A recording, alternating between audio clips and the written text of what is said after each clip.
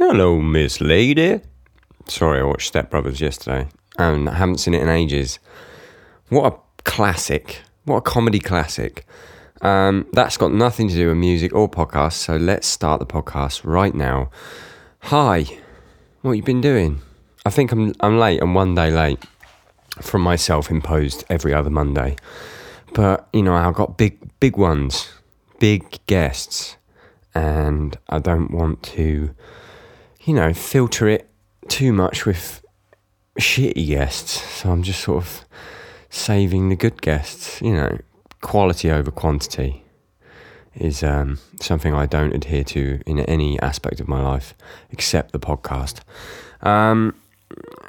Straight from the Path released Fortune Teller. Hopefully you've had a listen to that. If not, put it into Google and have a little listen. You know, some of you will say, it's just a paradiddle about the verse. And other people will go, what the hell is he doing in the verse? Because that is the beauty of music, you know. You unlock figuring out what stuff is. Honestly, I had so many people commenting. People are like, tag their friends, be like, hey, check out this verse. And the friend is like, it's just a paradiddle. Or like commenting on my shit, it's just a paradiddle. Like, I know it's just a paradiddle. I fucking wrote the thing. Why are you telling me? Anyway, I'll get on to the guest bit in a minute, because I'm a professional human being. Can't even say the word professional. If you haven't picked up a shirt, if there's any shirts left, go pick one up, please. www.thedownbe.at. We got Blast Beat shirts. We got the Blast Beat Club shirt. Might even have the Blast Beat Cult shirt by this point. You know, I like Blast Beats. My guest this week is Matt Garstka from Animals as Leaders. God, he's got to be one of the best drummers in the world, hasn't he? Mental. The best thing about podcasts is I get an hour and 50-minute drum lesson with Matt Garstka, and I sort of disguise it as a podcast, and I don't have to pay for it, which is excellent. No, I went and caught up with him on his tour bus at the Manchester Animals Leader Show yesterday. This is current stuff. Never met him before until this. Lovely guy. Just great. Obviously a freak player, but also, you know, we had a great chat. We talked about practice, obviously. We talked about warming up. We talked a little bit about blast beats, and he's got a weird blast beat thing going on that I'm yet to hear in an Animals song, so hopefully that's coming in. We talk about how he joined Animals. We talk about mutual love for old VHS Hudson music, DVDs, like instructional DVDs, mutual love of the Benny Greb language drumming one. It's a good one if you're a drummer. If you're not a drummer, I think it's still a good one. You know, Matt went through Berkeley, the most acclaimed music college in the world, and he came out an absolute shredder. And, you know, it was wicked. It's a great little chat. Speaking of instructional DVDs and stuff, we talk about his instructional videos, which if you haven't checked out, you need to check out. It's not a plug because there's no discount codes because it's already so cheap. You go to matt-garstka.myshopify.com. He's got one that's for single pedal stuff.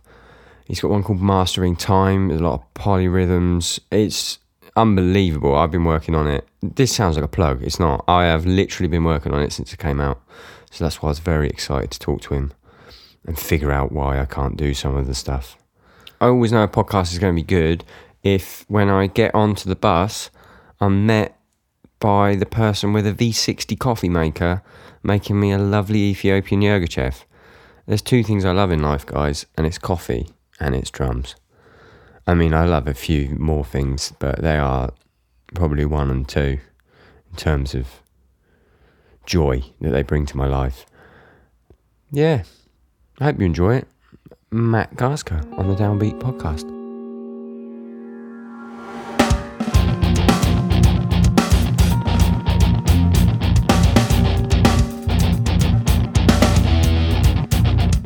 I don't need to click. No.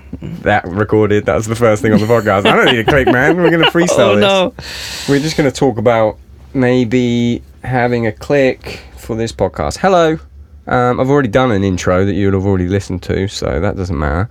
I'm here with Matt from Animals as Leaders. Yep. He's definitely one of, if not the most requested person on the podcast. How's that feel? I don't know. Pressure? Yes. Pressure. There's a bit of pressure that I'm feeling right now. Anytime someone asks me, oh, when are you going to get Matt on the podcast? I'm like, it would just be like an episode of Dexter's Lab, like where I'm Dee Dee, and I've essentially what's happened is I've walked into your laboratory, and you're going to talk about drums, and I'm going to be like, I don't know what you're talking about. That's what I imagine this is going to be like. Maybe. I don't know. I don't know how technical you like to get. It depends. Yeah, I like to do that. You like to? I will go technical. We've had some podcasts where like we're supposed to talk about drums and we don't at all, and then we've had some where all we'll do is talk about drums. But I've got questions written down. I'm a professional. They're written down somewhere. Yeah. I've got a lovely coffee. What? Can you just tell me what we're drinking here? This is an Ethiopian. That's what this is. It's natural processed. I bring my delicious. My rig on the road now. I don't fuck around, because in Europe somehow the coffee is not as good. Like, I know everyone says, oh, Italians got the best coffee, and Italians will tell you they have the best coffee, but I think they've fallen off. You know, it's like they used to be the best, but now, and I think the United States, Australia, and some I don't know. I think mostly those places are the best coffee, because there's been this, like, you have all these hipsters, the culture shift. Yeah, there's this insurgence of, you know, cats with wax mustaches looking in books and researching exactly how many degrees the water needs to be. It's gone Prague, basically. Yeah, exactly. I'm all for it. I am too. So I bring an AeroPress on tour for the same reason. Yeah. And I'll be a nerdy coffee guy, but on the way up here I was like, I need a coffee. I got a shitty Starbucks cold brew, and it's just, when it's all hot coffee from Starbucks sucks, period. Yeah. Starbucks cold brew sucks 9 out of 10 times, but sometimes you'll get someone who knows what they're doing. It's a terrible gamble. Yeah, but maybe in the UK, what are you going to do on the road? I'm a coffee fan, an avid coffee fan, but I'm also an addict. So you're a fiend. If it's a choice between nothing and Starbucks, I have to choose Starbucks. Exactly, that's what I did on the way up here. Gotta get my fix, man. But I've got this lovely Ethiopian, was it Yirgacheffe? What region? Yirgacheffe, yeah. I can taste the blueberry sort of sweetness. Yeah, I love that. I like it. How many coffees do you think you drink in a day? In a day, 1 to 2. There was a point where I was doing 2 to 3, but yeah, I mean, it's pretty strong, actually. These, like, you think darker coffees would be stronger, but the lighter roasts, actually, there's less caffeine cooked out of it. Oh. So it ends up being So the roasting stronger. loses some caffeine. Yeah, the darker the roast, the less caffeinated it is. I'm already learning things. It's not even about drums. Yeah. Usually people think they usually think it's stronger, though, because they make up for it by putting a bunch more coffee in the pot, which it's supposed to be like a 1 to 15 or 1 to 16 ratio. So like one part, like you weigh the coffee, and it's, for this cup it was 20 grams. So I usually do like 15 to 1 ratio, because I want a little bit more. So good. Yeah, I want a little bit more coffee in there. So then there's 300 grams of water poured over it. And this is coffee number 1 of the day. Yeah, for me. Yeah. When does number 2 happen? Just whenever I feel like it. No pre-show coffee. It's not like a. No. It's just whenever. Yeah, the second one is less tactful. The first one it's like it has to happen. Starting my day, it's like a ritual, like a practice to kind of set my my mood. You know, yeah, you perked up already. A couple of sips and you perked up. I see you looking at me over there. What? So I'm going to bring this seamlessly into drums. In Stray from the Path, we drink a Red Bull. We shotgun a Red Bull before we play the show, and it sucks. It sucks because halfway through the show I get this insane caffeine rush and the click suddenly slows down. It's like, oh, hang on. This song is supposed to be 220 and it's 180. And the other reason it sucks is because if we play, like you've just been on the mainland and you know sometimes it's like, oh, here's your stage time. It's 11 p.m. Yeah. And then you're drinking a Red Bull at 11 p.m. Yeah, that's a problem. So, yeah. So do you have anything that you do before you play? In terms of food or drink? I don't like to eat before I play. What's your cutoff? Like 2 hours before. It's like, it's a stupid amount of time. Sometimes 3 hours, you know?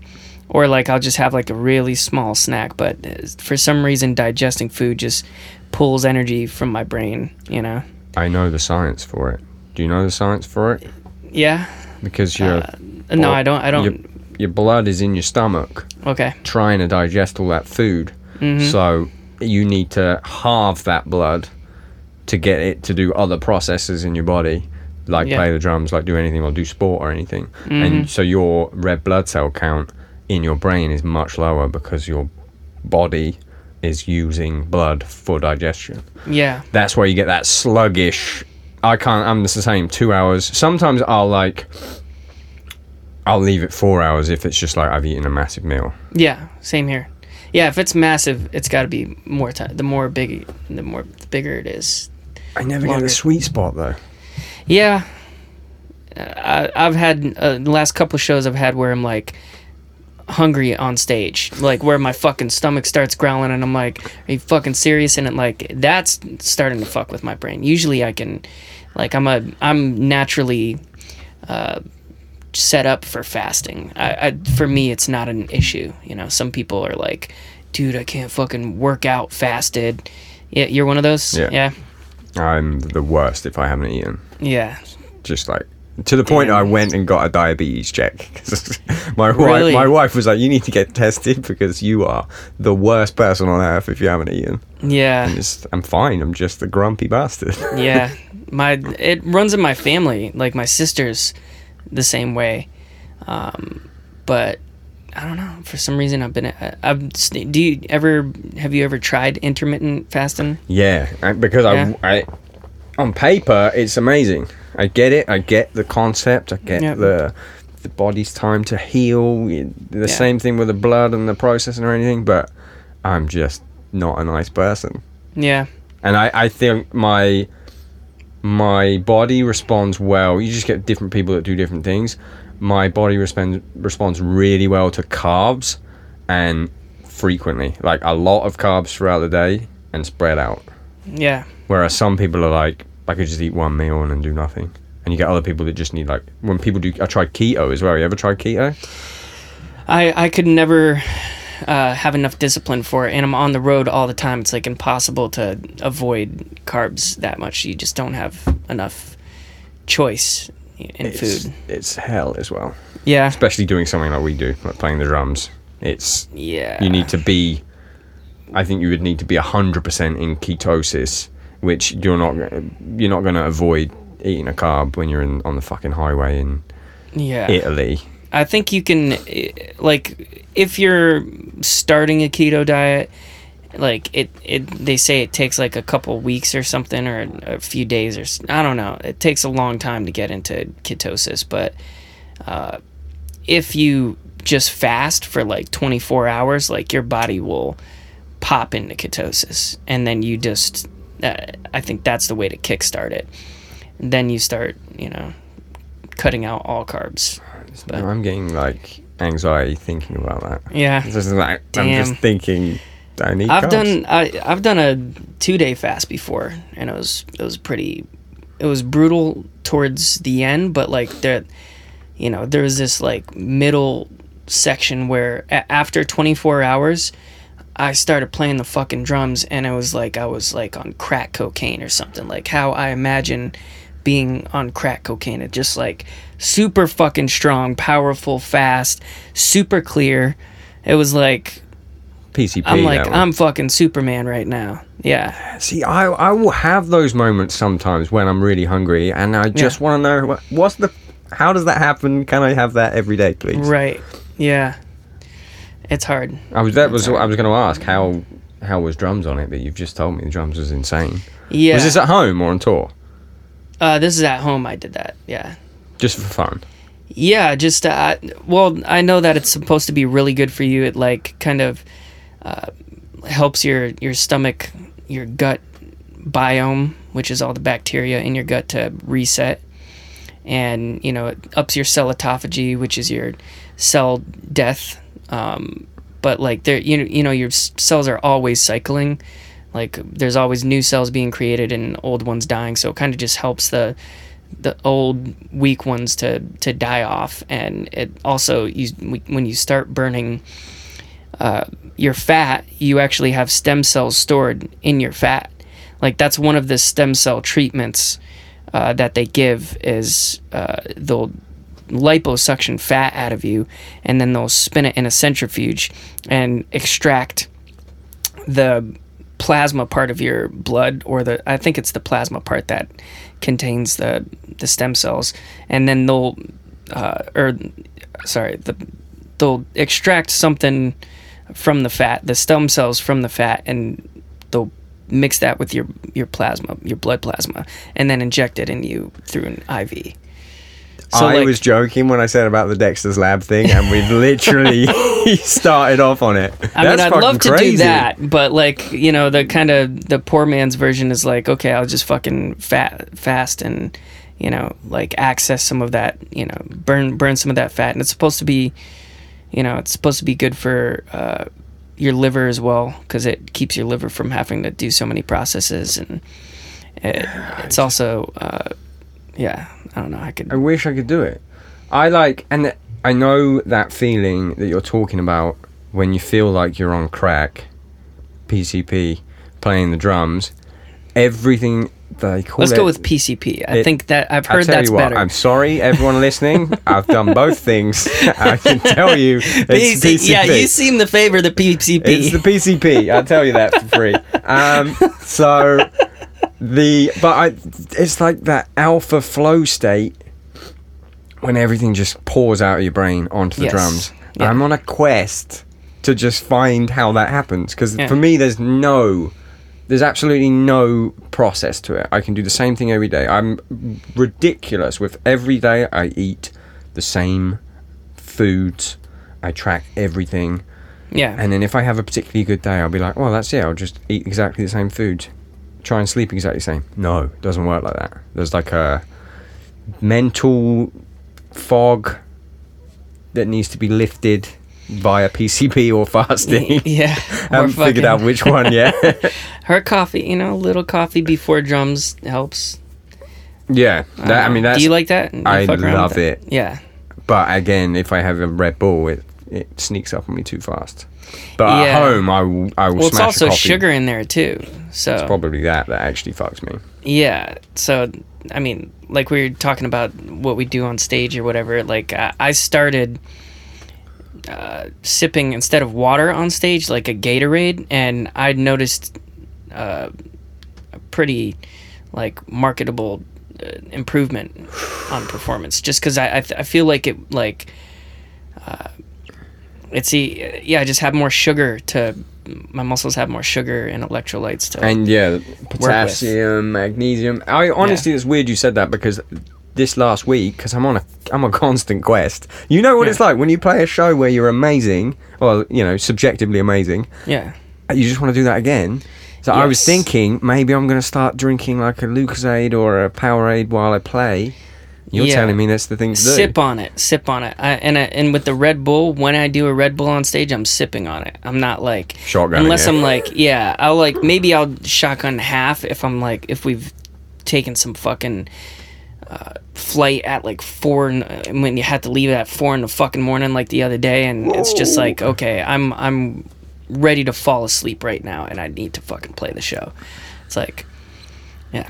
That happened the other day. Yeah. So it's like, yeah. Budapest to Glasgow. Yeah, I think it was no, it was after Glasgow, because we'd gotten up at 4. We played a show the night before in Glasgow, and then got up at 4 to come to somewhere in the UK. Somewhere in the UK. I don't know, man. You're too tired. It gets lost. Yeah, you're still reeling off it. I'll say, like, one thing that I've noticed that helps me get in that zone, like practicing, is working on calibration stuff first. Like, before I do all the creative stuff and, fun playing to music and, just fucking around and being creative. If I do mechanical stuff, coordination work, rudimentary, or even like, not just rudimentary like hands, but like fundamental patterns, like, kick, left, right, left, like in triplets, and just all types of pattern between the right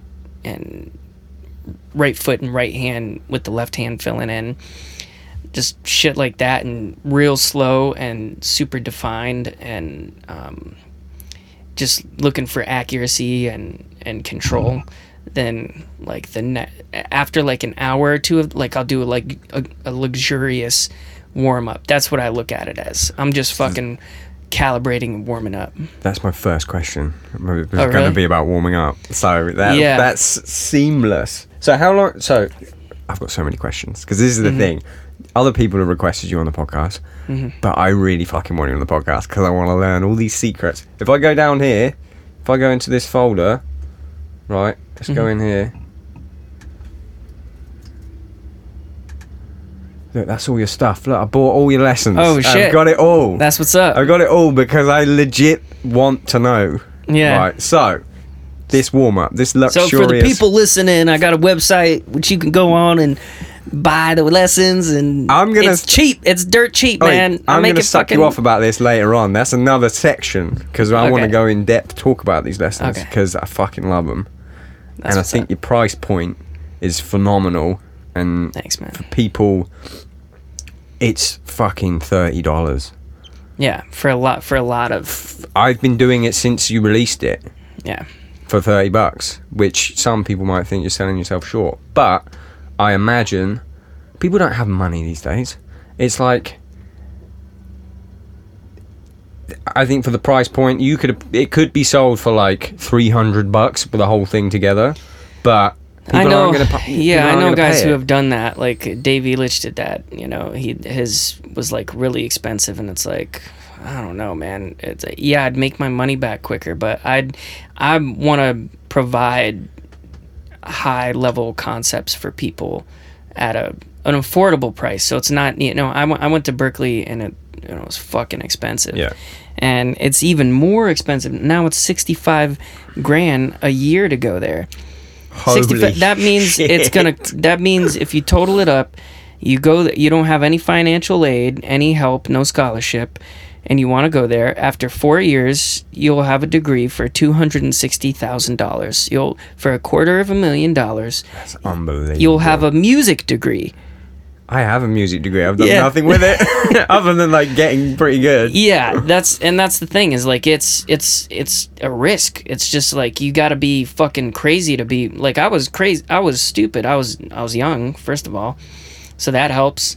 Yeah, the hunger. With this being stupid and hungry and and just like naive. Yeah, I've been young. Yeah, so like I don't know. Yeah, that was my headspace when I went. I was just like, I'm willing to do anything, everything. I was practicing fucking 6 to 8 hours every day without fail. Like I was just, hell bent on a mission. Now you're in Manchester, so it worked. Yeah, it did fucking work. Right, this warm up.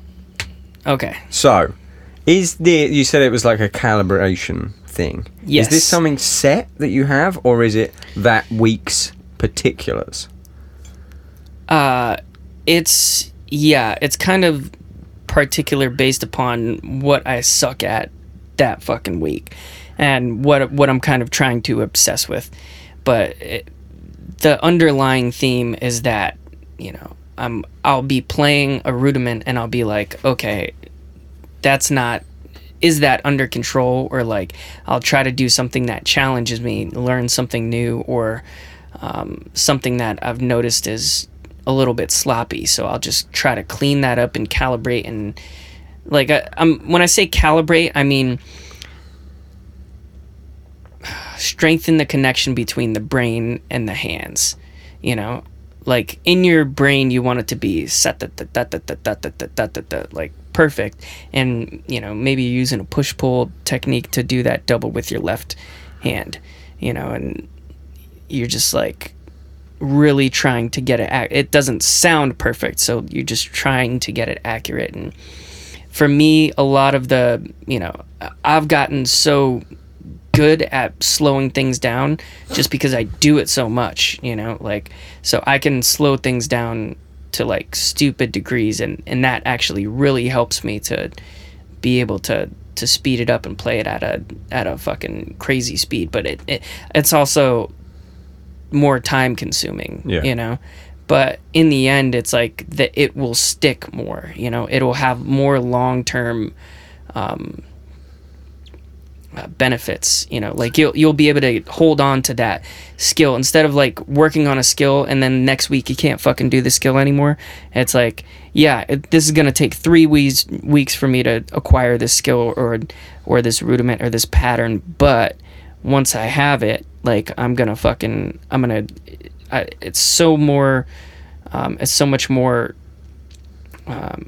strong, and I don't know, it's become part of your foundation. I don't know. The way I describe it, if I'm teaching someone, like the importance of playing that painfully slow, it's like you've got an engine, and the engine, when you're playing full speed, the engine appears to be running okay, but there's like a little wobble in the engine, and you slow it right down and you can see all the dirt that's in there. You get all that dirt out, speed it back up, you're flying. But I'm going to backtrack. So you said if it's something I'm in particular I suck at that week, right? Is that like, because I get this sometimes where halfway through a tour, a section that never used to be hard is suddenly hard. Yep. Is that the sort of shit you're talking about? No. Does that happen to you? It does happen to me. It just happened to me last couple nights, and I was like, fuck, man. And it was, you know, I've been on tour since like May, so it's, you know, a little over 3 months now. It's been on and off. There's been like, you know, a couple weeks off total, maybe 3 weeks off total or something. Yeah. But it just started happening with these two songs, and I'm like, motherfucker.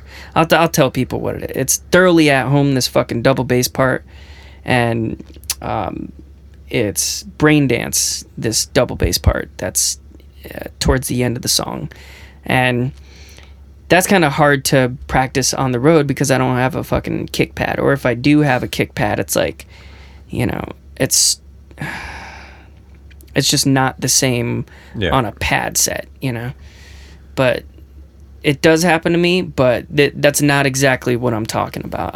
It's more, for me, it's often the calibration thing is whatever the flavor is of the week, you know, and that somewhere you want to be. It's something that I've discovered, oh, this could be very useful. Like a lot of times when I go to learn shit and go to play shit, or go to practice something for an extended period of time, I have to know that it's going to be useful to me. So I need to know what its use is prior, you know, like I need to know like, oh, this rudiment can be used. I have a vision of using it in this way. So, you know, so I better get so I better get to it. Yeah. Interesting. I like it because I know, like, so I had Alex Rudinger on here, and he has like a regimented practice warm up. Yeah. Like to the minute that he does before he even sits on a drum kit. He is crazy with that shit. Yeah. We've toured together, and he'll tell me like he'll literally sit there for, I don't know, like, I don't know if it was an hour or something fucking crazy, just like blah, blah, blah, blah, blah, blah, but full velocity, like, you know, floor tom and snare unison shit, something like that, to where I was like, are you fucking kidding? That's his warm-up. Yeah. It's like just something like crazy like that, where it's like he'd, you know, do something really simple, but you look at his playing and it's like, well, yeah, his technique doesn't ever really fucking break. He sounds like Superior drummer when he does a blast. Yeah. It's like, it's programmed. Yeah, dude, it's crazy accurate. And yeah, I mean, I've gone through periods where like I'll do shit like that, like just for like a half an hour or an hour, but I usually end up making modifications to keep myself interested. Otherwise, I feel like I'm just like, I start spacing out and thinking about it's like homework, other things. Yeah, well, yeah, I'm not afraid to do homework, but it's like also I want to, you know, I want to work on a concept that's going to be interesting too. I don't want it to just be, you know, one pattern. Hey, check out this one pattern that I got. I like to connect my ideas. So like when I work on blasts, you know, and I'm not just going ding ding ding ding ding ding. Like if I'm working on it slow, ding ding ding ding ding ding ding ding ding. I usually have my, like, I'll do something interesting with my right hand. Some like ostinato thing. Yeah, like odd patterns. I love odd patterns. So I'll be like, let me do a 7, you know, ding da da dun da dun da da dun da dun da da dun da dun, or like have like accents in the left hand where it's like, you know, that's sick. And then have like right hand patterns over that. Like if I'm blasting, I want to make it interesting. Yeah. For me. Put the matte stamp on it. Yeah. And I want to. That's what I would like to see more of in music, is like some fucking blasting, but with is that happening? New Animals Leaders, we're gonna get a crazy blast. I don't know, man. Oh, I should put my blast. Put your blast on it, and then we can tell people that it happened here. Yeah, I gotta work on that shit more though. That sounds fucking interesting. Do you warm your feet up? Any stretches or anything? It's the shit people love. I started doing more of that on this tour because there was actually a kick pad, but usually there's no fucking kick pad, so it's just like, do it, you know, just get on stage and fucking rip. But no foot warm up. I have lately. It's I'm just working on these patterns. It's in it's in the mastering time lesson. They're called single flips, and basically it's you know, and just playing patterns like that with my feet really slow, just trying to calibrate them. And I'll even sit there just with my left foot. I'll sit there and just be like do det do det do det do det do det do det, and I'm just thinking about like the motion, just making it smooth and controlled. Because when I look at my right foot playing that same pattern, it's like got this nice flow to it. Do do do do. You know, the accents are like, you know, my foot is coming forward, like I'm kind of sliding, and I'm just trying to get my left foot to look as, you know, intelligent as my right foot. See, I almost have the opposite problem, where my left foot's actually better. Oh, my microphone is attacking me. My left foot is better than my right foot because of the amount of time I put in just like fixing my left foot, because originally it was bad. Yeah. And now it's just better. And so if I get tired on tour, there's like sections of the set now where I'll just play it left-footed, because not in like an impressive way, just because I'm fucking tired. If there's a song, my arch nemesis 1 foot tempo is not like most people would say, like 180 or anything above. Give me 180 to 220 all day with 1 foot. Damn. 160, I fucking 155 to 160. Try and make me play it with 1 foot. My right foot will not do it. My left foot does it. And you put it up to 180, my right foot will do it. Yeah. And I've tried everything. Damn. This is I have this analogy. It's like, it's kind of like there's a spectrum. Like if you look at tempo as a spectrum, and usually, I don't know if you've ever seen the light analyzed from stars, how they're able to the gamma rays and stuff. Well, each atom actually has a distinct light pattern. So there will be gaps in the light, and that will tell you whether it's hydrogen or oxygen or whatever. Oh, when they put a different color on it so you can see it, and it ends up looking like clouds and shit. There's like gaps. Yeah. So basically what I'm saying is like, you have a tempo spectrum, and there will be gaps that you're talking about. There's a fucking gap in there. And the way that I usually, and this happens just playing patterns, it's not always a physical thing. It can be like, you can't play that particular pattern slower. A lot of people, they'll have problems slowing things down. So I was like, okay, if I look at it as a spectrum, then maybe I can start in my strong spot, and then kind of try to go down from there. Like, so maybe start at like 180 and then backwards, and then work backwards, get slower and slower. It's the only thing I haven't done, Matt. Really? The only thing I haven't done is gone backwards. I've done, let's go, here's the pattern. I'm going to go from 130, I'm going to do 135, I'm going to do 140, Yeah. I'm going to do 145, I'm going to do 150, I'm going to do 155. No, I'm not. 155 sucks. Come back down to 150, stay there forever. Yeah. I've even tried the 1 BPM, but I've never tried going backwards. Yeah, well, fuck. That's probably, if, I mean, yeah. It's the strangest thing, you're because probably it's a using normal more tempo. ankles with the 180 to 220, right? Yeah, it's definitely a physical thing. Yeah, so maybe it's just, for me, those lower tempos are not a problem, because I just kind of switch to using legs, and I use less ankles. But if you are really prone to using your ankles, which are kind of the higher gears, higher speed gears or whatever, then probably when you start trying to play those slower tempos, like it'll put you off balance, because there's not enough time for you to be keeping balance. So like you might feel it like in your lower back, like what the fuck? Yeah. Like I have to lean forward or something weird, or I start trying to lean back. The lean forward happens as well.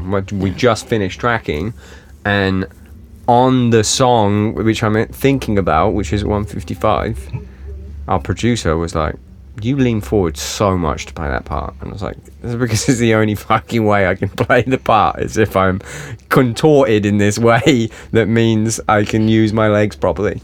Yeah. I'll get there. I'm going to do the backwards thing. Do you sit on the edge of your seat? Like more towards the edge? Annoyingly, I have two different thrones. So I have one which is like a motorcycle seat style one, where I guess I sit where the arse print is. Right. And then I have a Porter and Davies big thing, and I sit. Maybe I sit on the edge of that guy. Okay. I do too. That's the way I play.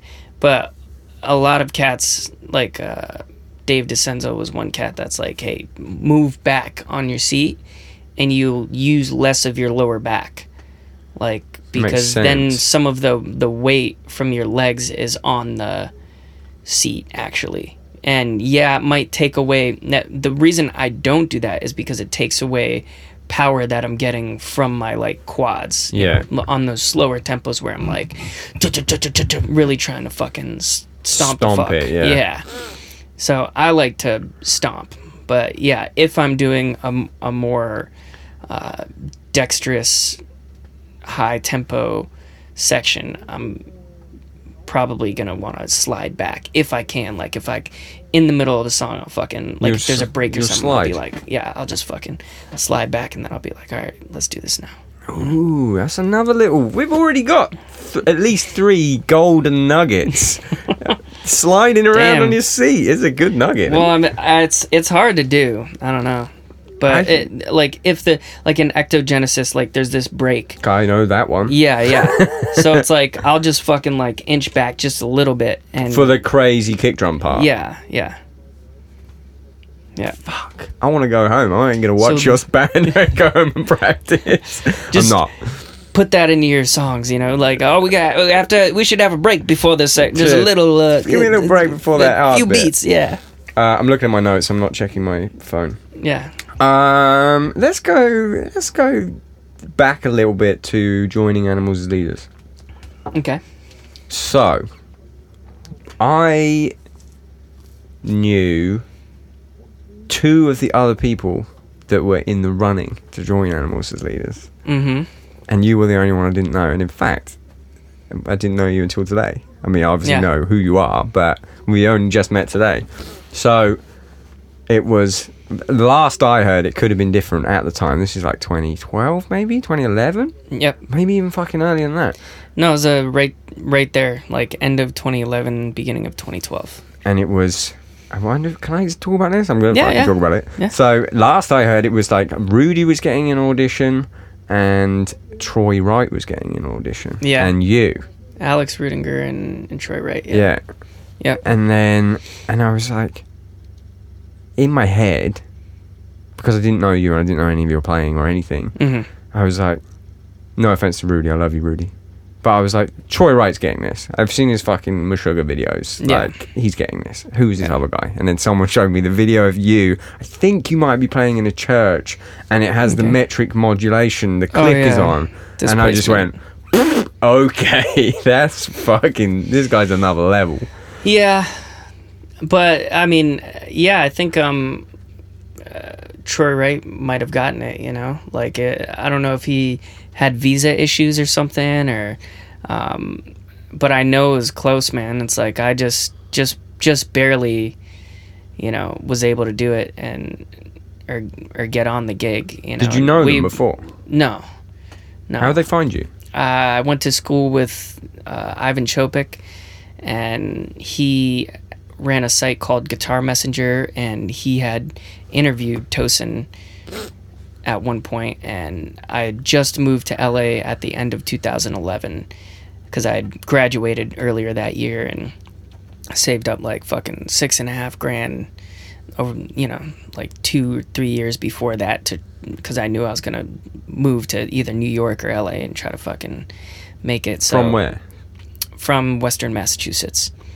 And so at the end of 2011, I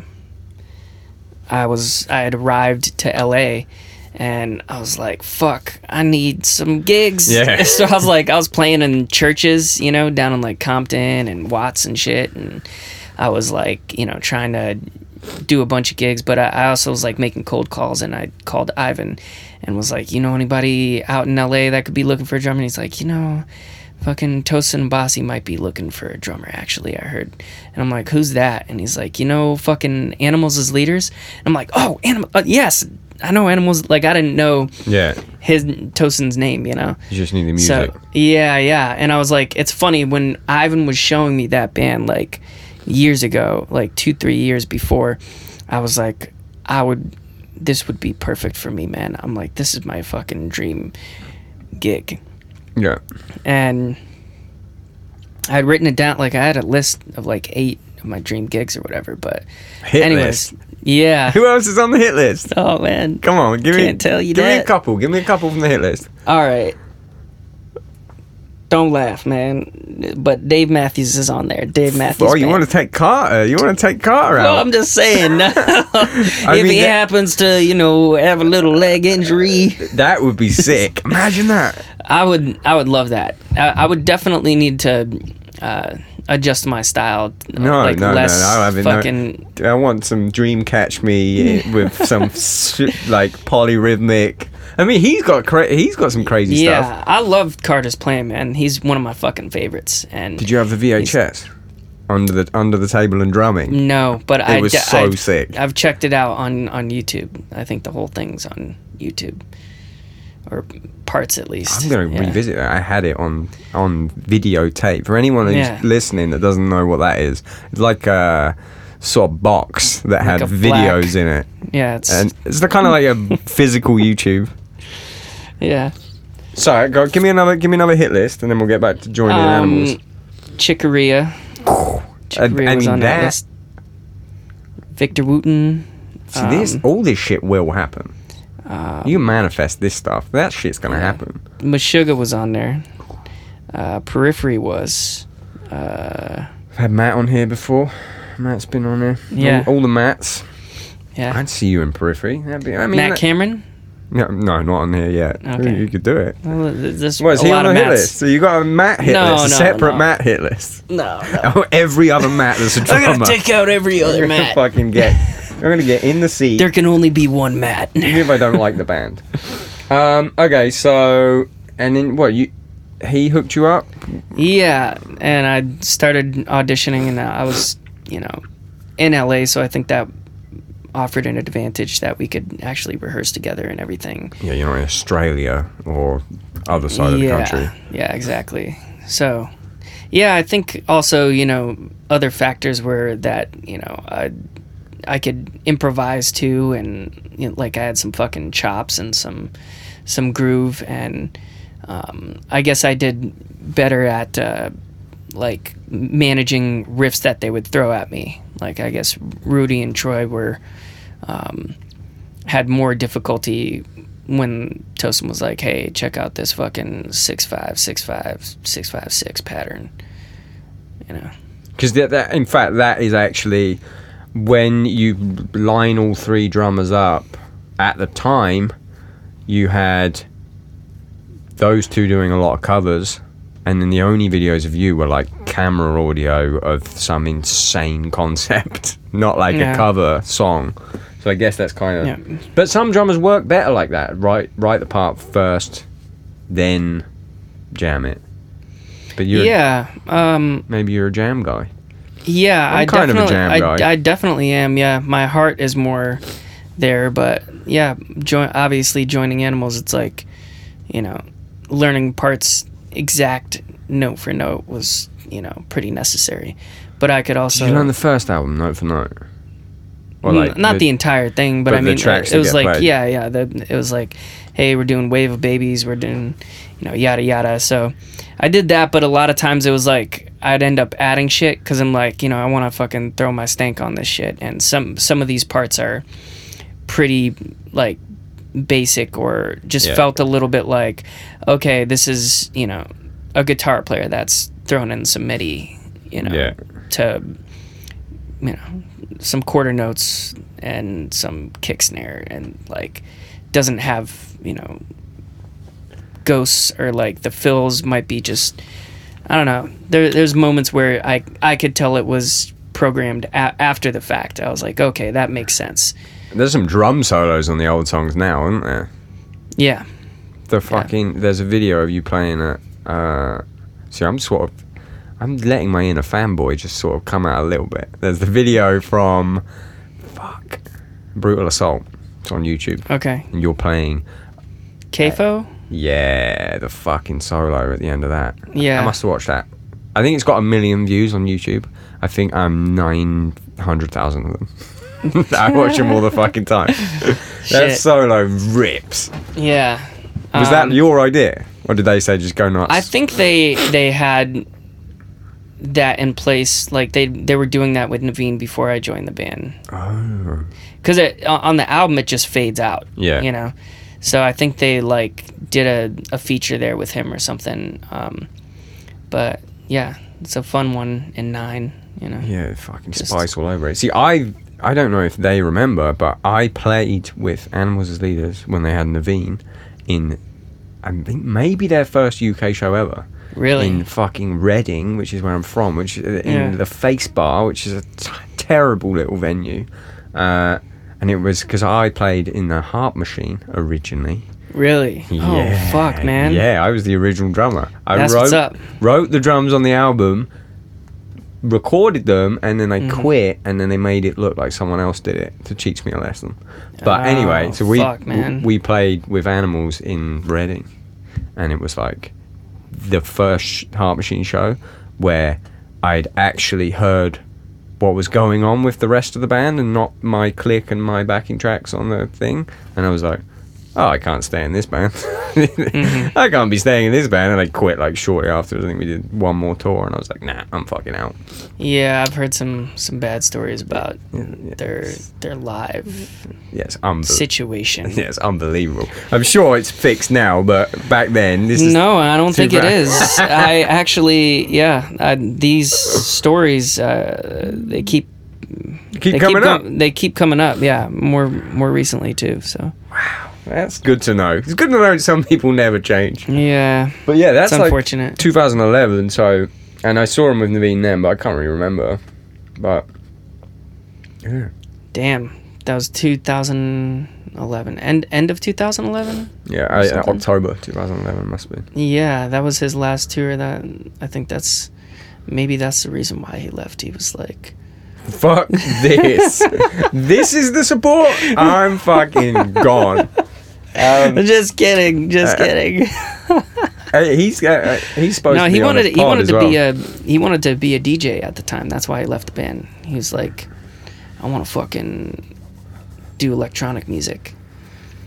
They'd be like, now he's in a death metal band. I know, he's come full circle. He's like, okay, maybe not. Back to Animosity. Yeah. He's going to come on the podcast, actually, so I'll fucking pick his brains about his DJ career. He was doing some interesting shit, though. He would like play loops on the guitar, set that up like live. It's like kind of one-man band thing. Like and then go play to the loop that he's just played. Yeah. It's kind of sick. Yeah. There's a girl that does that. I can't remember. She always comes up on my Instagram Explore. It's like some girl, and she does like... She'll play the lick from a Sting song, and then she'll go and play the bass from it, and then she'll go sit on the drums. It's pretty fucking sick. I think she's famous now, but at the time she wasn't famous. Can't remember her name. It escapes me.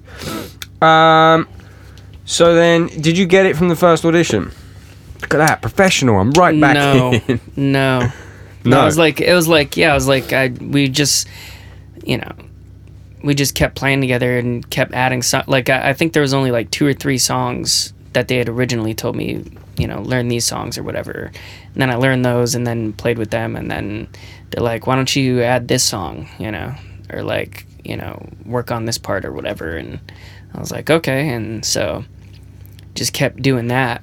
And it was like a month of that. And I was like, so you guys are slated to play in Europe, like in March, and it's like a week or 2 away, Who's doing that? It's like, am I gonna be on that tour or whatever? And then like, yeah, we'll let you play on that tour. They were trying to fucking, big cool dog me. Cool gunning you. Yeah, they were cool guying the fuck out of me. But yeah, I mean, I don't know. And now you're an irreplaceable member. Yeah. I can say that. You can't say that. I'm allowed to say that. Yeah, but now it's like you couldn't have Animals Leads without you. I mean, I'm a drummer, so it's like maybe the guitarist world doesn't give a fuck, but drummers definitely give a fuck. Yeah, it's fucking cool. I'd like to think that, like I have a romantic idea about bands still, like there's some bands that like are, they call them bands, but it's like one guy that just does everything.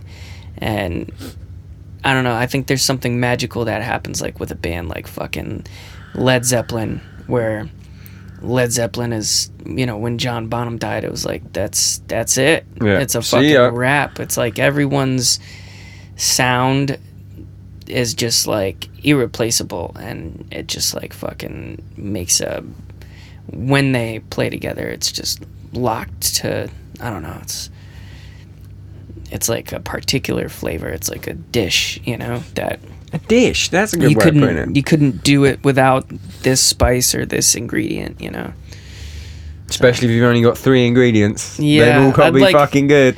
I'm trying to do that to where we're melding sound in that way. So how's the writing process go? It depends. Like for Joy of Motion, it was more of Tosin going and working with Misha, and sorting out arrangements with his riffs. But the Madness of Many was all three of us in a room together. You can tell. Writing. The two of those albums, you can definitely tell that. Yeah. You can almost see the Cubase file for Joy of Motion being made and then letting you do the stuff over the top. And then some of the stuff in Madness is like, there's no way that wasn't jammed. Like, you know, where something will be a group of 5 and then suddenly it's quintuplets. No one's fucking programming that. Yeah. No one's sitting there and going, quintuplets next. You were definitely, it was supposed to be a group of 5 and then you went, you shifted it. It was programmed. You know? No way. Yeah, it was. That's one thing about the Animals process that you know I've really grown into, but like I've really been able to do now is like write out all my drum parts, just fucking hearing them in my head or thinking about them.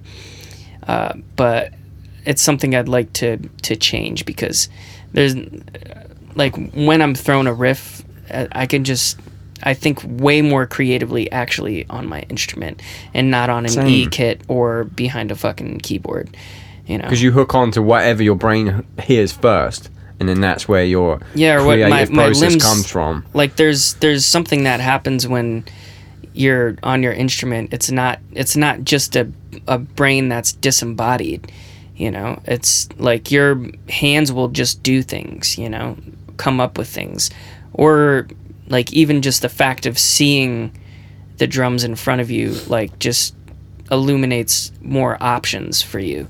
So I don't know. I'd like to do more jamming, and write in that fashion, more in that fashion in the future. The last Stray album, almost all of it was in the jam room, which I thought was going to be the worst time on earth. You know, when you have like memories of being in a band when you're like 13 and everyone's trying to play at the same time, play different stuff. But it actually was sick, and we got it done super quick. We would jam, write, voice note, no microphones at all, voice note. Then we'd come home, program what we just did, figure out what worked, what didn't work, and then go back the next day and jam it again, but with like fresh ears on it, and it came out pretty good, I think. I think I just announced that we got a new album.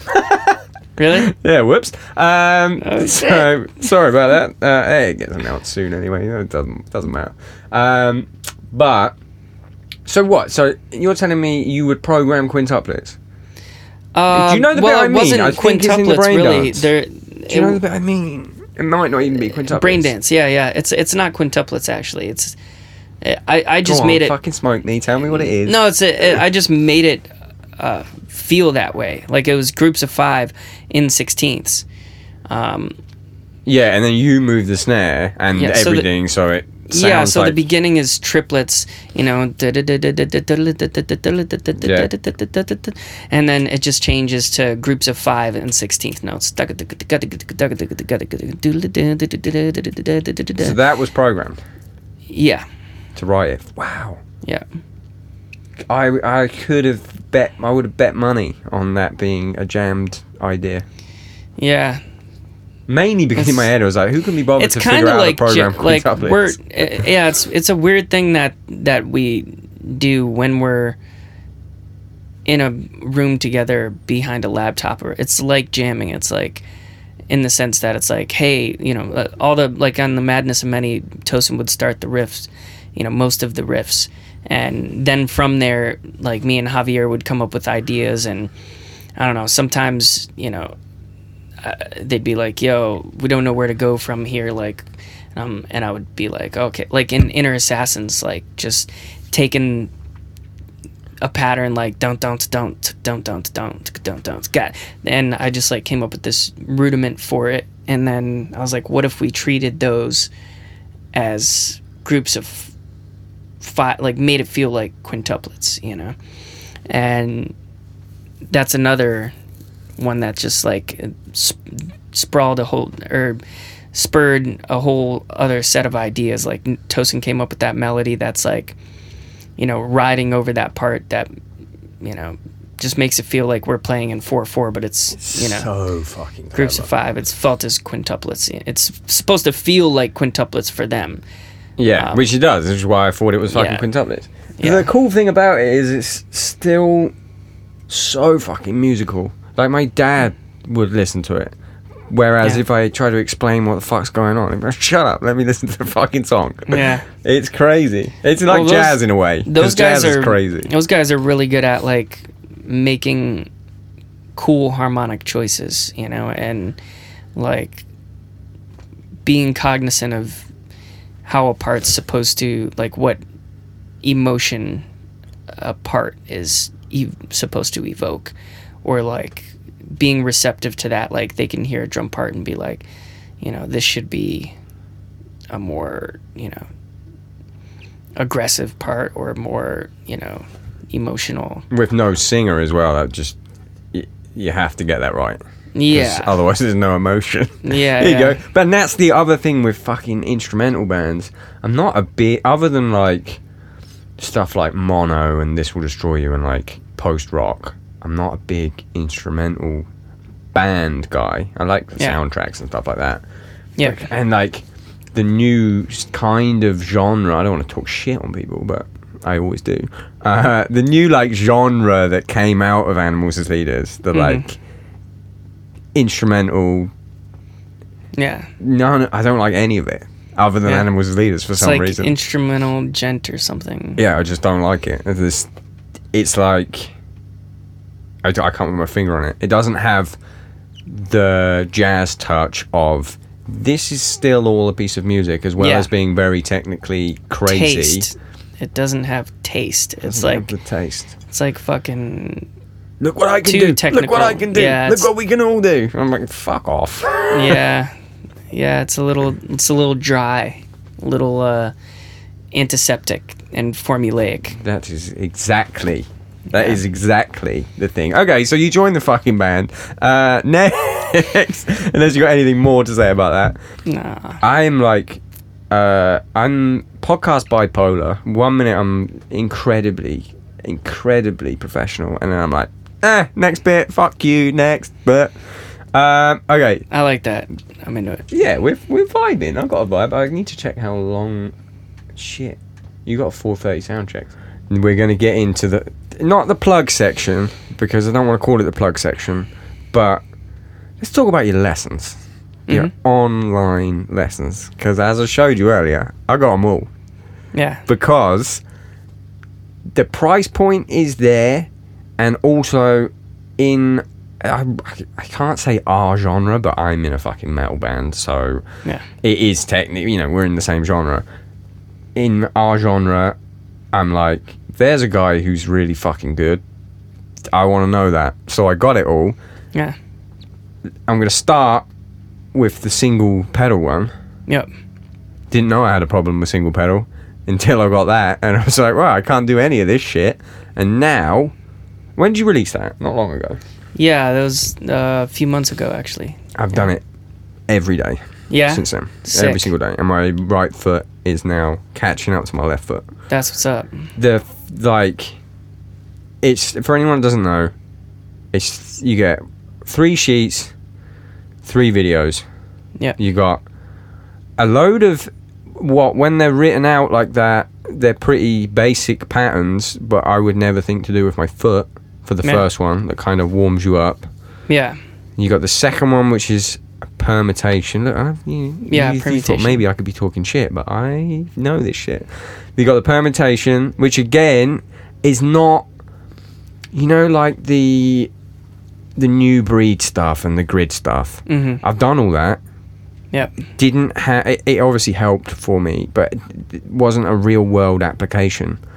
Where, as in, like when you grid something, the grid thing is like obviously every 16th note combination you could possibly do, but in order. It doesn't have a musicality to it. But this one permutation thing that you do, and is it 8? I think it's 8 different permutations of that one thing. Yep. Again, I got to the second one, I was like, I can't do this, I should be able to do this. Yeah. Got through that sheet, and I'm still working on the polyrhythm one. Yeah. I can do the The 3 and the 5, the first two. The 7 fucks me because when it's a snare and a kick at the same time, it's not in there. There's no kick underneath. Oh yeah, you can put the snare and kick together if you want or not. That's what I've been doing to get it, and now I'm trying to take it out. Yeah, because I think it might be Thomas Harker. I don't know how to say that. He never plays a kick and a snare at the same time. Yep. Is that a similar concept that you're doing there? Yeah, I mean it just like kind of takes away from the crack of the snare. 100%. But you'll hear it like in R&B. You'll hear it like when you got a 4-on-floor with the kick drum. It's like it sounds great coupled together, you know. But in metal, it's got a different feel. Yeah. But typically in metal, yeah, like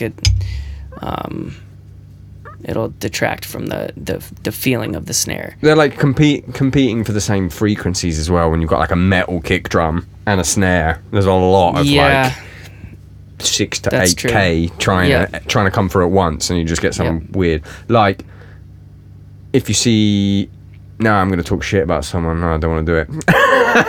It doesn't matter. Okay, so that's the single pedal one, and people should just fucking buy that because it's $30. 20. It's 20. That one's 20. The other one's 30. That one's 20. Yeah. Oh my god. I've been working on those for years. I still work on them, and it's the stuff that I give. It's not like. Hey, I've come up with some exercises for you guys. It's usually like, hey, this is my personal stash. Yeah, that's what I like about it. Yeah. It's the dealer. Yeah. Here's my headies. I'm on the top shelf. It's the Pineapple Express. So, and the other thing is you've kind of fucked it for everyone else because the price point is cheap. But the production quality is unbelievable. It is now, yeah. Some of the older videos are like some of the $5 ones that I, did like 5 years ago or something. It's much lower, but the content's still there. But yeah, that's the reason why I kept it up is because I still utilize those concepts and I still stand by the chops lesson. It's like $5 lesson, but it's like those processes of like reorchestration of adding a note or taking away a note, putting it in triplet form instead of 16th or vice versa, like those types of concepts, like processes of putting a pattern through are still ones that I use all the time. So yeah, I don't know. What were you saying? It's cheap. It's dirt cheap or something? I'm just fucking... It's dirt cheap, but at the same time, people don't have a lot of money, and people can get arguably... Shut up. I know he's got a sound check. People can get arguably decent lessons online, but... It's not... So for me, it's like... It's, when people are like, oh, I don't have money, it's like... Do you not though? Like how much is a coffee? A coffee's like $4 or $5, or like, I don't know, maybe it's cheaper if you just get an espresso, but it's what you're willing to invest into, if it's important for you to learn, it's important that you are inspired and have that's why I pay for music. That's why I've paid for. I used to buy VHSs from fucking Dennis Chambers, Tony Royster, and DVDs from, like I had Dave Weckles, How to Practice DVD or Technique DVD or Jojo Mayer's. I've got all of these. Secrets of the Modern Drummer, Secret Weapons for the Modern Drummer. What's the Dennis Chambers one? I've got it as well. There's one with him and Tony Royster, which is not that one. Common Ground, I think. But then there's his own one. And he's got is outlandish shirts throughout the whole thing. Yes, different shirt in each one. What the fuck? In the pocket. That's the one. In the pocket. In the pocket, but I think there's another one too. There's two of them actually. In the pocket's the one I've got. Yeah. On like I think I got it on DVD when DVD had like just came out, and it's like the cardboard, like pop open cardboard DVD case. Fucking sick though. Yeah, anyway, man. back to you. Back to. Well, no, I'm just saying, you know, motherfuckers don't want to. They don't want to spend a little bit. They don't want to invest in their education and themselves, and it's like, you know, you should try to pay for the higher quality, you know, education, so that you can, so that you're working with better materials. You know, if you're getting, you know, lessons from like twice removed or 3 times removed some guy on YouTube, it's like, that's, you know, you're trusting that your information is accurate and correct, but you probably shouldn't trust. And 9 times out of 10 it's a clickbait lesson for someone to get their $60 a month from YouTube stuff. Yeah. So did you pay out of your own pocket to do the lessons?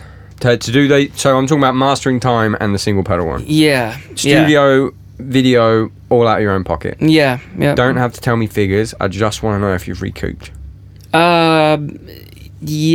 I think at this point, I'm recouped for that session. How long did it take you to do? Did you do both of those in the same session? I did. Mastering time was a different session. And then it was the same session for the single pedal and universal function, which is a universal function one? I just came out with that like last week. And it was like kind of a soft launch, just make sure everything's cool. And but yeah, I can't wait, dude. It's a bunch of like odd like 5, 7, 9 patterns and all the like between kick and snare, and it like really gets your left hand ghost notes going and different ostinatos with the right hand. But it's supposed to be, you know, anyways, those are all the same session. And yeah, it's like I'm in a, you can tell I'm in a nice studio, but it's like I don't want to go to some place that's kind of half-assed, you know. It's like this place is Sphere Studios is so fucking amazing. I just have to go there. Like I wait till I fucking have the money to drop and just go there. And my friend that actually recommended me for the Animals gig, Ivan Chopik, he does video, and so he uses, you know, 4K Lumex cameras. Yeah, it's unbelievably filmed. Yeah, even like the intro shit, like all the little like close-ups of cymbals and shit like that. Yeah, crazy. I'm very lucky to have met these people and to have in with these people, to have them to be around them and be able to work with them. But you met them while you were putting in your 10,000 hours. That's what they say. It's like you do the 10,000 hours of practice to be successful, but also the people you meet in those hours. I met them during my second 10,000 hours. Whoa, shit! Okay, so the mastering time one, I can't wait. I want to go home and download this new one, because I know in my head I'm going to get a couple of months of practice from this new shit. Keep coming out with new shit, please. Yeah. It's good for me. Part 2 of Mastering Time, I'll be filming that hopefully in the next few months. So there's still one that I can't do in Mastering Time. What is it? I can do it, but I can't get it up to speed of the rest of one. It's the last 7 of the inverted paradiddle hand foot thing. So you go the one with the 7 with the ride bell. It's the very last one on the sheets. Where the rides ding da ding da da ding da ding da ding. Yeah, that's a tough one. Is destroying me. Yeah. But my fluidity on the drum kit from just going through all of those. So I can do that one, but I can't do it at like a grooving speed now. But the other ones I can.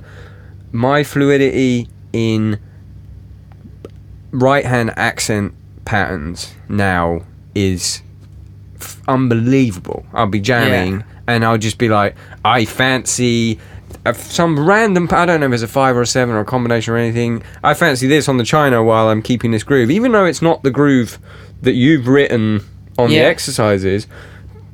I just have it's like I unlocked it. Yeah. My right hand can do that now. It's hearing counter melodies. I wasn't really like aware of this kind of thing till I got this exercise from Dave DiCenzo, and it's like a voice and clapping exercise, and it's basically like you use one bar clave and you go 1 E and a 2 E and a 1 E and a 2 E and a, and like the permutation kick that I have, like just permutating that, you'll keep your hands clapping that rhythm, the 1 E and a 2 E and then modify your voice, permutate. Yeah. So you do the other, 7 permutations, and then you'll go back and you'll keep your voice singing that rhythm, that accent pattern, 1 E and a 2 E and you'll permutate the claps. So this is a different exercise. Yeah. This is Dave DiCenzo's exercise. How would I acquire this one? I just told it to you, but I mean, so what so that the clapping is what you've got on the cymbals. No, I've taken like some of that concept being like, like it's a 1 bar clap, like the single pedal lesson. Yeah, that's what the kick is. It's yeah. So I don't know. It's there's no drums involved with Dave DiCenzo's. Yeah. It's just you're hearing a 1 bar clave and the different permutations over each other, and either you're voicing the different permutations while keeping the clapping the same, or the permutating the clapping and keeping your voice. So it's the same concept but completely different. Yeah, just hearing those counter rhythms, and there's times where they'll line up, where like 2 notes will be where they won't line up and one where it does. So like there's curveballs in there, but the point is to work on hearing counter melodies, keeping one thing solid while you fuck around with the other thing. Yes. Yeah, it really helped with my right hand in terms of like coming up with stuff. Like, yeah, man, inventing shit. Look, how happy you are to hear that. I am. That's good to know that it works. Oh man, it fucking works. Yeah. And that's why as soon as the single pedal one came up, I was like, yeah, I'm buying that. That's gonna be good. Yeah. And now I'm gonna get all the other shit as well. What were your favorite DVDs and fucking lessons from back in the day? The one that fucking changed everything for me. What was it? Forever. But mainly because I went to a music college, but it wasn't like Berkeley. I went to just like whatever. I got to the age where you have to go to college, and I was a fucking dosser, and it was like... What's a dosser? A dosser is like just, a fucking layabout. Not a layabout, but just like I'm coasting through life. Yeah. So I was like C student, a couple of A's, couple of B's, couple of D's. Mm-hmm. And then it got to like going to college and like, okay, what do you want to be when you grow up? And I was like, what the fuck? And I was reasonably good at drums just through like jamming to songs and having a band. I've been in a band since I was like 13. And then my music teacher, who was wrong, but at the time she was like, you should go to a music college, you would get in. And then I went, recorded a demo thing to get into the music college, to get the audition. It was like a video audition because it wasn't in where I was from. Did the video audition. I'm sure my drum teacher at the time must have like edited it or something, because I got in and I was immediately the worst person in my class. So I had mega catch up. So when everyone was like 18 to 21 should be partying, I was the opposite. Like I'd already partied and I partied after that, and I just fucking got my practice done in that space of time. Yeah. But the one that changed everything for me was the Language of Drumming, the Benny Greb one, because I'd never seen, again, like the grid shit, I'd never seen a simple system where I can like just get better at everything with one sheet.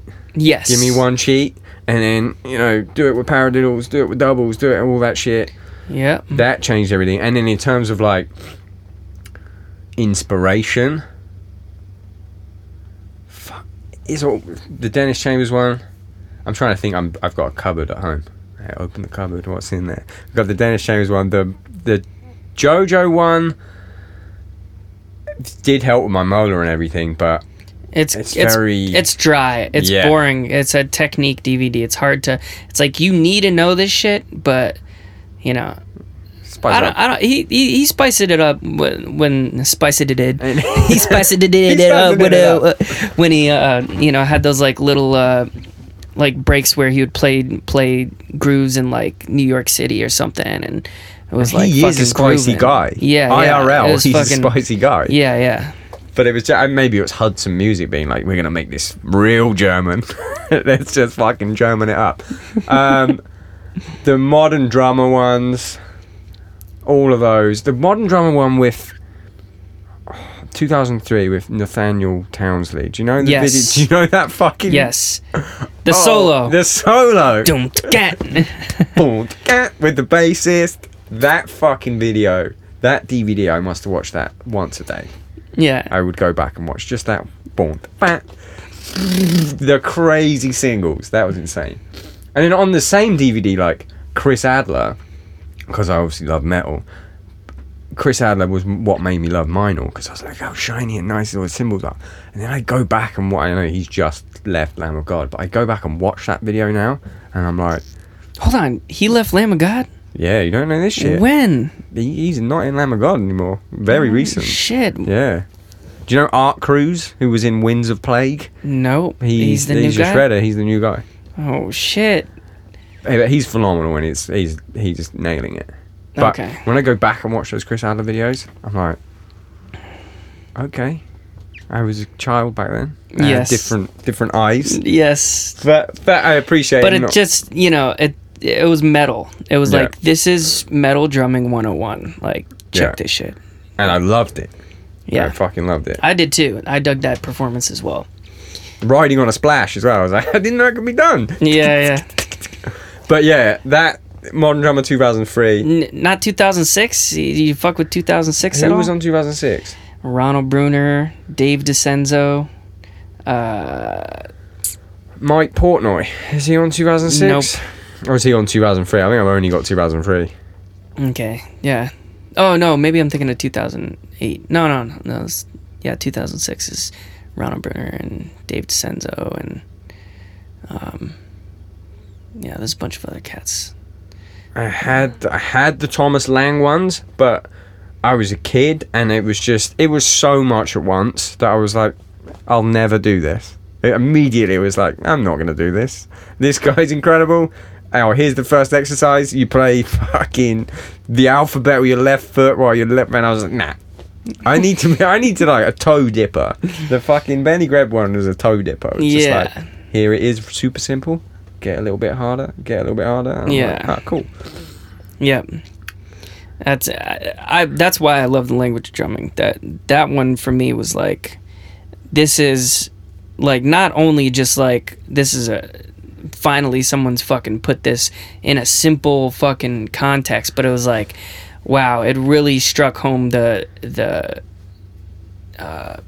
importance of being able to like sum shit up and like as an educator. He fucking nailed it. He nailed it. It's unbelievable. It's like art. That is an art DVD. I think that's probably the best drum DVD, most useful drum DVD. And you can give it to anyone. You give it to a child. It's probably it's 4 blocks, and you just clap on this one. Don't clap on that one. Yeah. Like I've had kids that I've taught it to. Like, it's a crazy fucking respect. Big Benny. Respect. Oh yeah. In fact, I love Benny. So this brings me to my next thing. You got a clinic tour. Look at this, professional again. I'm back to professional. You got a clinic tour coming up. Yes. There's 3 things about this which is sick. Okay, because now we're friends because we've talked for an hour and 18 minutes, so we're friends. So, number 1, you're gonna have Joe from Minor. I don't know if you know him, but he's the UK sales guy, but he acts as artist rep when you're doing touring around here. So he's going to be driving you on that. He's a fucking legend. He lives near me, which means you're doing one in Nottingham, which is where I live, which means you can stop by at mine because I got an espresso rig. So we can get some coffee in. Number 2, there's like you're doing UK drum show. Is that announced, or have I just announced that? No, I think it's announced. That's announced, yeah. Okay, so you're doing a UK drum show, and this is how sick mine are. Mine were like, do you want to come? And I'm like, yeah. I played it last year. And they're like, yeah, but you just want to come this year. And then, so I'm going to come to the dinner. Sick. I'm in on the dinner. Yeah. Which means Benny will be there as well. And then the next day there's like a signing, and they're having all the UK artists there as well. So I'm going to be there. So we're going to hang out again.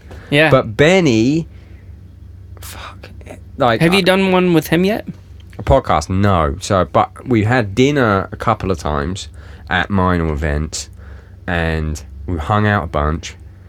But he's like, it's the same with Mike Johnston. I like kind of wait for the green light, where it looks like they want to do it, and then like with you, luckily I had Ronnie that was forcing you to do it. But no, he didn't force me. But you know what I mean? He brought it up. Yeah. But with Mike Johnston, I had to he liked a couple of things on my Instagram, and I was like, do you want to come on the podcast? He was like, I would love to. It's like, with Benny, I'm kind of waiting for that, because I'm sure he gets it constantly. Yeah. Because everyone wants him on his podcast because he's a fucking guru. Yeah. And I want him on there. But I'm not going to be the guy that's like, hi, Benny, can you come on my podcast? Unless there's like a bit of foreplay.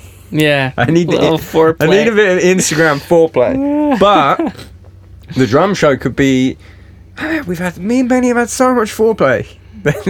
I need to just do it. Maybe we'll do it at the drum show. But have you ever I could facilitate, a little foreplay. Oh, yeah, maybe. I know Benny. Are you like boys? Yeah. Of course you're boys. You're minor dream team. That'll be a fun dinner.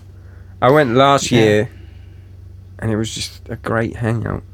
Yeah, fuck yeah. Love all those dudes. All the minor, and I know the minor guys who listen to this, because they listened to the Mike Johnston one, and then they sent it. It's like, and then they send me texts, like, I've reached the next level, where it's like, I'm getting a WhatsApp out of the blue. When's your birthday? This is my birthday. I just wanted to know. I'm like, what the fuck? I'm getting into that inner circle. Yeah. The minor inner circle. Because I was on a percentage at first. They're great people. The best. Yeah. Yeah. It's no mystery why they're approaching number one, Sorry, everyone else. Zildjian and Sabian.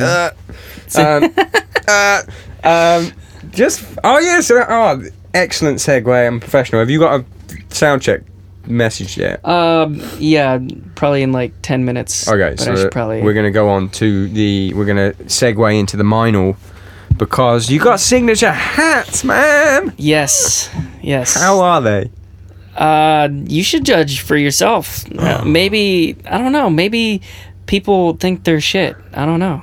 Maybe it's Don't say that. I've seen the videos. They sound nice. I've curated them too much to my style, But from what I hear, I've only heard a couple criticisms.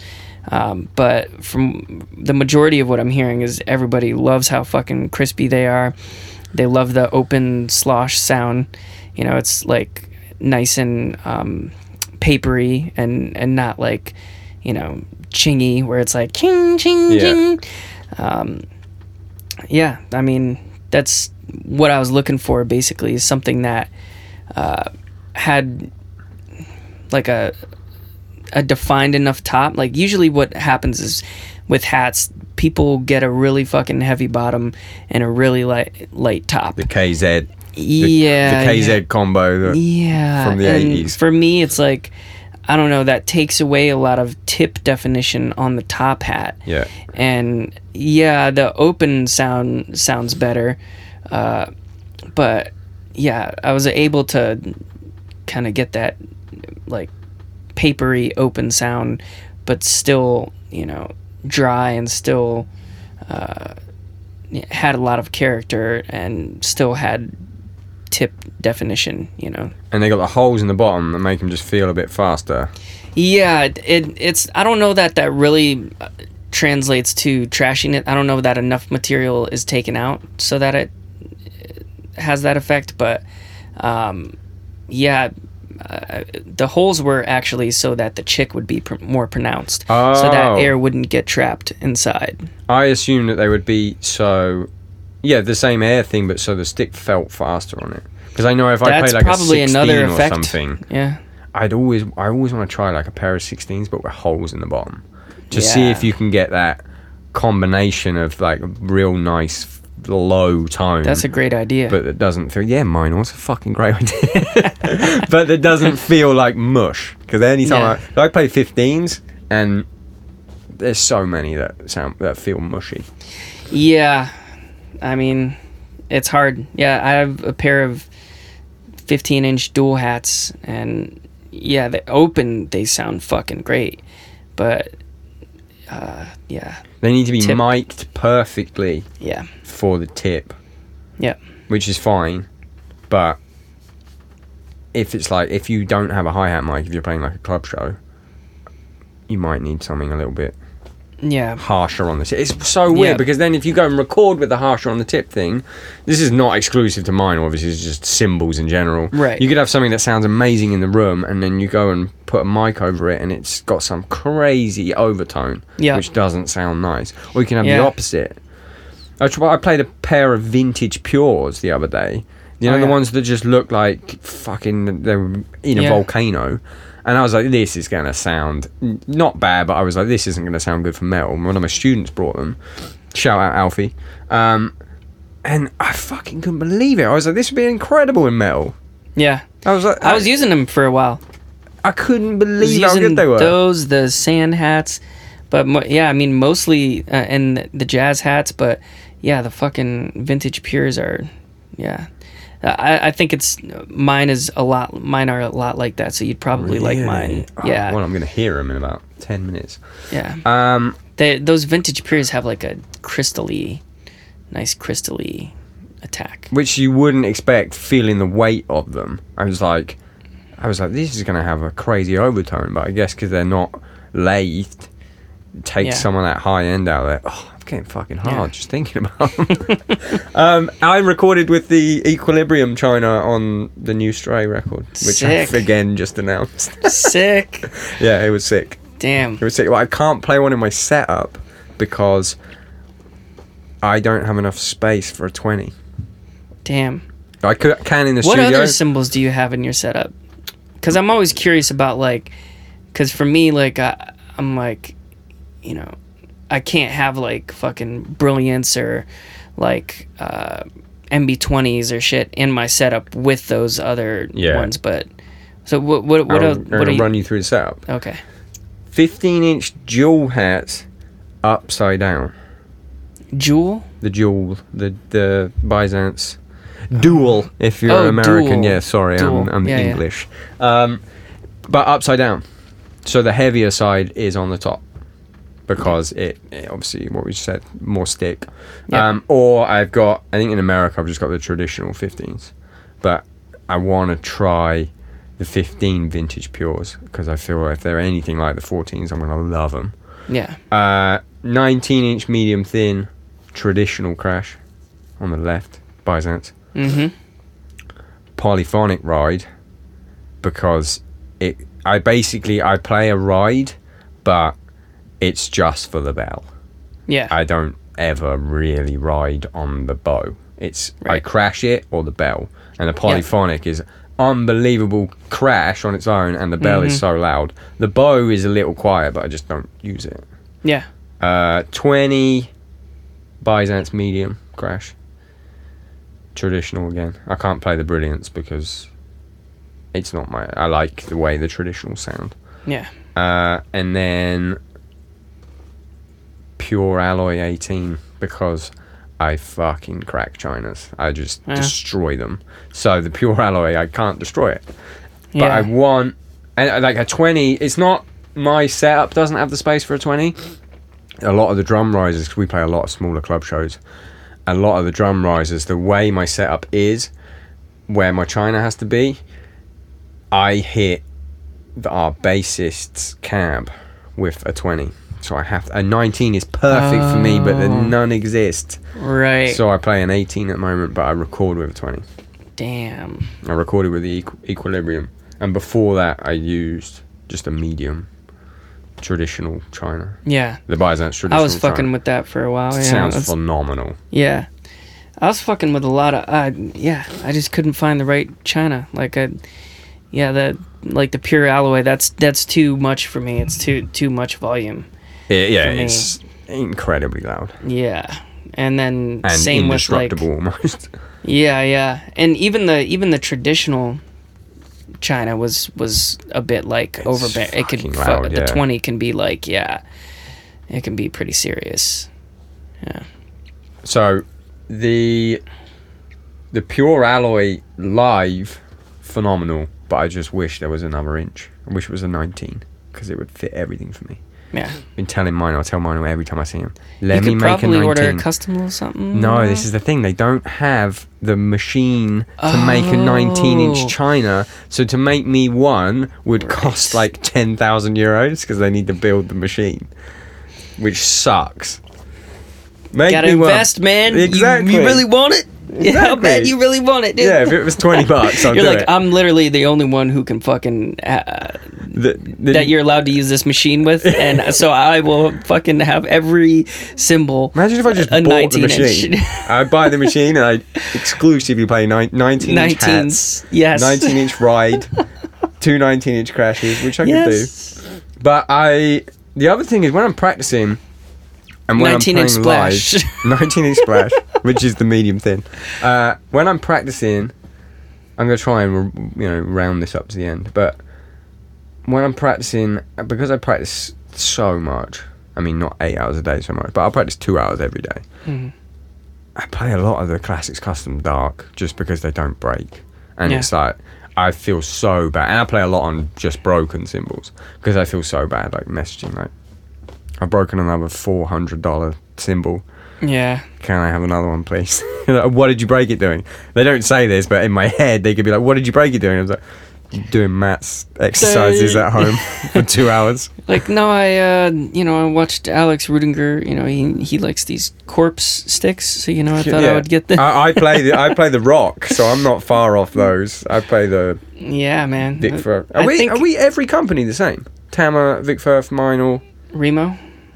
Evans, okay. But we're so close. That's very close. Yeah. I mean, we got the main ones, right? That's the main ones, Fuck yeah. Yeah. I wouldn't have it literally any other way. I'll get in trouble because I talked shit about ProMark on here before, and everyone just started tagging me in ProMark stuff. Like, you think these are shit, and it'd be like on the fucking reps page. I'm like, come on. All I said was, they didn't have a stick for me. Didn't like the tip on any of them, except I recently tried the Matt Halpern ones, and they're very similar to the Vic Firth Rock. I think it's the only ProMark stick that doesn't have that fucking stupid tip. Yeah, the barrel I like the barrel one, but the long thing. Yeah, I don't like that either. And most of their sticks are too long. Like, it's not. I like 16-inch sticks, and I feel like it just feels weird. All their sticks feel weird to me. Right, you're gonna get tagged in ProMark stuff now. Yeah, I know. And then I know that they got the fire sticks or whatever. Like, they roast them or something. Like a baseball bat.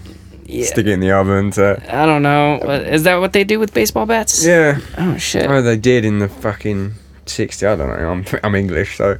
Yeah. Sticks. Tama. Remo. Tama. Did you say Tama or Tama? Tama. Yeah. I don't know what it is. And what kit are you playing on this run? It's a birch bubinga. So, like, in the States, I have it's maple bubinga, and that's my shit, man. It's like... What? Did they make that for you? Yeah, it's custom and made in Japan. Yeah, I'm just fucking lucky, man. And maple it bubinga sounds like a fucking anvil, man. It's just like I don't. Is maybe not an anvil. Yes, it's just got so much thickness, man. Like, it's got all the ass from bubinga, and then it's the maple just like rounds it out nicely to where it's not like it's got that classic drum sound. Maple. A little bit of warmth in there. Yeah. How thick are the shells? That's a good question. It's pretty on par with the maple Star Classics. See, I have 2 of the Babingas, and the only thing I find with Babinga in general, which is the opposite of what everywhere on earth will tell you about Babinga, is that I find I have to tune a drum higher than its diameter to get it to sound nice. Whereas everyone says, oh, Babinga's super low tones. But you can get the super low tones, but I have a 14-inch rack tom. Because, oh, wow. And in my head, the way I tune it sounds like an amazing 12. You know, like a really low tuned 12. Yeah. But with Babinga, I can't get a 12 to sound like that. I can get a 12 to sound like an incredible 10. So I just scaled up. 24, 14, 16, 18. Okay. Yeah, I recently had some Babinga toms that I tuned up higher than I usually do, and I'm like, actually, they sound really fucking...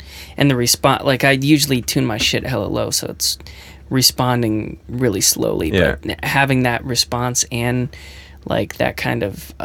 it's like more of like a knock or something when you have it tuned higher. I think, like, the fundamental note of Babinga is lower, but I don't think that means you can tune it that low specifically. I think the overall note is going to be low even if you're higher. You know what I mean? Are you looking for more sustain? No. Do you like sustain? You like punch? I like it horrific. I like it just almost everything sounding like a kick drum. Yeah. Yeah. I got a tip off the Gojira drum tech, which was he tunes his bottom heads pretty high, and then everything else is almost finger tight, and then it's just front of house making everything slap. Yeah. So that's just what I do. But I don't play in a quasi jazz band. I just have to sound. Yeah. I like my drums to just sound like a barking kick drum. I like that sound. I like the fucking thuddiness. I like each tom to have ass. Like, I want it to, have a body. Have a bit of booty on it. Yeah. I'm gonna fucking round this up because you definitely had to sound check. Yes. Very soon. We're supposed to do the top 5 that I've warned you for. Top 5. What is it? Top 5 musical artists. Because Okay. sometimes I've said top 5 bands, and then people have been like, "Well, actually, my number 1 is Michael Jackson." And I'll be like, "Okay, well that counts." Okay. It doesn't I have thought to of a be couple. 5. You can use the sound check excuse if you can only think of 3. Meshuggah is definitely a huge inspiration for me. If you want, we can divert this into top 5 Meshuggah songs, because I've done that on the podcast before. Yeah. Where if we've got a mutual love of a band, we can get rid of the rest. Give me what else you've prepared, and then we can just talk about Meshuggah for a minute. Hey, maybe. I mean, I've got quite a few. Okay, I could hit you with it right now, because okay, hit me with 5. I know my Meshuggah shit. Are you going into Meshuggah? Yeah, now? Why not? So off of Are you Kolos, albums or songs? songs, because you said 5, right? Yeah. So I got 5. So I would, like, I have weird favorite ones, like, I like the fucking slow shit that's, like, groovy. When I first heard Kolos, I was like, man, this is not the Meshuggah I knew, like, the fucking technical shit or whatever. I was like, it's too slow. Yeah. But some of those slower tunes are, like, my fucking shit. Like, Do Not Look Down. The groove on Do Not Look Down is unbelievable. Man. You know the shit about the guitar tone? You know what guitar tone that whole album is? What is it? Cubase built-in guitar. VST. No way. Yeah. They were just like... They were doing their demos and they're like, this sounds kind of good. Wouldn't it be fun? I feel like Meshuggah's whole thing is where they go, wouldn't it be funny if we did this? Like Bleed. Wouldn't it be funny if we went for 8 minutes? And they go, oh, that's funny. Let's do it. And so, like, Kolos, there was like a DVD, special edition DVD, and it came with it. It's the fucking Steinberg VST plugin. The whole guitar tone. Wow. Not a single amp. The guitar tone, though. Yeah. They still play their guitars. Yeah. It's not MIDI. No, it's not MIDI, Yeah. but the whole tone is just a default Cubase 7 plugin. That's kind of amazing. Yeah. Damn. Especially for how, like, I don't know if it's the drums that makes it sound organic. The whole album sounds super organic from Meshuggah. Mm-hmm. Yeah. Sick. Fuck yeah. And is Marrow on Carlos? Yes, it is. Another banger. Which one is that? No. That's a cool one. I love the ending of that one. So sick. Yeah. What's the other one though? There's Do Not Look Down, and then Break Those. Yeah, Break Those Bones. Whose sinew? What is it? Gave us motion or something. Yeah. So fucking crazy. Off Obzen, I fucking love Lethargica. The end of that is super fucking sick. It's the end of that one where there's a fucking mad fill, and then there's a drop. I can't remember if it's that. Yeah. Oh, so sick. Hitting the E, the crash on the E of one, you know? That's another thing that, again, the same, rolling back a bit, the same kind of freedom my right hand has now gained from your thing, in terms of polyrhythm, the language of drumming, full circle, when you go through everything, but the right hand plays the patterns. Yep. I'd never played a normal groove. I'd never played that before, and at first it was impossible. I was like, okay, A, this is easy. Immediately, B is the hardest thing I've ever done in my life. But that freed up my right hand. Like, I'd never done it before. Yeah. The that's a motherfucker. Best. Yeah. Sugar at the best. I now start like permutating my right hand. Like I play E's with E's. I play it. with like EASE. Like I play the E's. Oh, you play the E's with the E's. I got it. There you go. That's a fucking lesson title. It's like, I don't know. It's easy for me to do that now, and it's just something. It's just like a development that, you know, I used to work on it consciously when I was like fucking 20 for hours. You know, like trying to permutate, like playing quarters on fucking E's and U's and like have kick and snare freedom underneath. But now it's like, I don't know, it's just kind of manifested, and just like I can do it now with anything. It's like weird. You know? Sick though. Give me more Meshuggah. You have to sound check. I'm trying to round this up. Do you ever fuck with the early Meshuggah? Yeah. Yes. But I got into them at Catch 33. That's when I first started fucking with them. But yeah, I've got all the, you know, Destroy, Erase, Improve, Nothing, you know, all that. Nothing is a lot of people's favourite, but it's probably my least favourite. Yeah. Or I fuck with but Destroy, Erase, Improve is my favourite, just because that was the first one I heard. It's nasty. It's got some fucking grit. And it's like more simple, so it was like, at the time, it was the most complex thing I'd ever heard, but it still had a toe in like And Justice for All Metallica land, where I was still like, oh. Yeah, you can hear the Metallica influence. Whereas the fucking Contradictions Collapse, the album before it, sounds like a Swedish Metallica. Yeah. But with a jazz fusion drummer. It's crazy, yeah. I love it. Give me another one, and I'll let you sound check. Let's see. I don't know. Do I have to say Bleed? Do I have to say that? You don't have to. I don't know. Honestly, I don't listen to that one that much. Penal. I feel like Penal Gland Optics. That's a really good one. Obscene on the way home. Yeah. What a fucking banger. Yeah. Or Dancers to a Discordant System. That's a triplet one, right? Yeah. Nuts. Yeah. And there's some off the Violent Sleep of Reason that I really, the most new. There's one on my gym playlist from there which is unbelievable. It has the most insane drop on it. Fuck, what's it called? I think it's like track 3. I need to look on my phone. It has the I think it's one of my favourite Meshuggah songs, which is a strong thing to say on like a band's latest album. Yeah. Born in Dissonance. Ding, ding, ding, ding, ding. Yeah.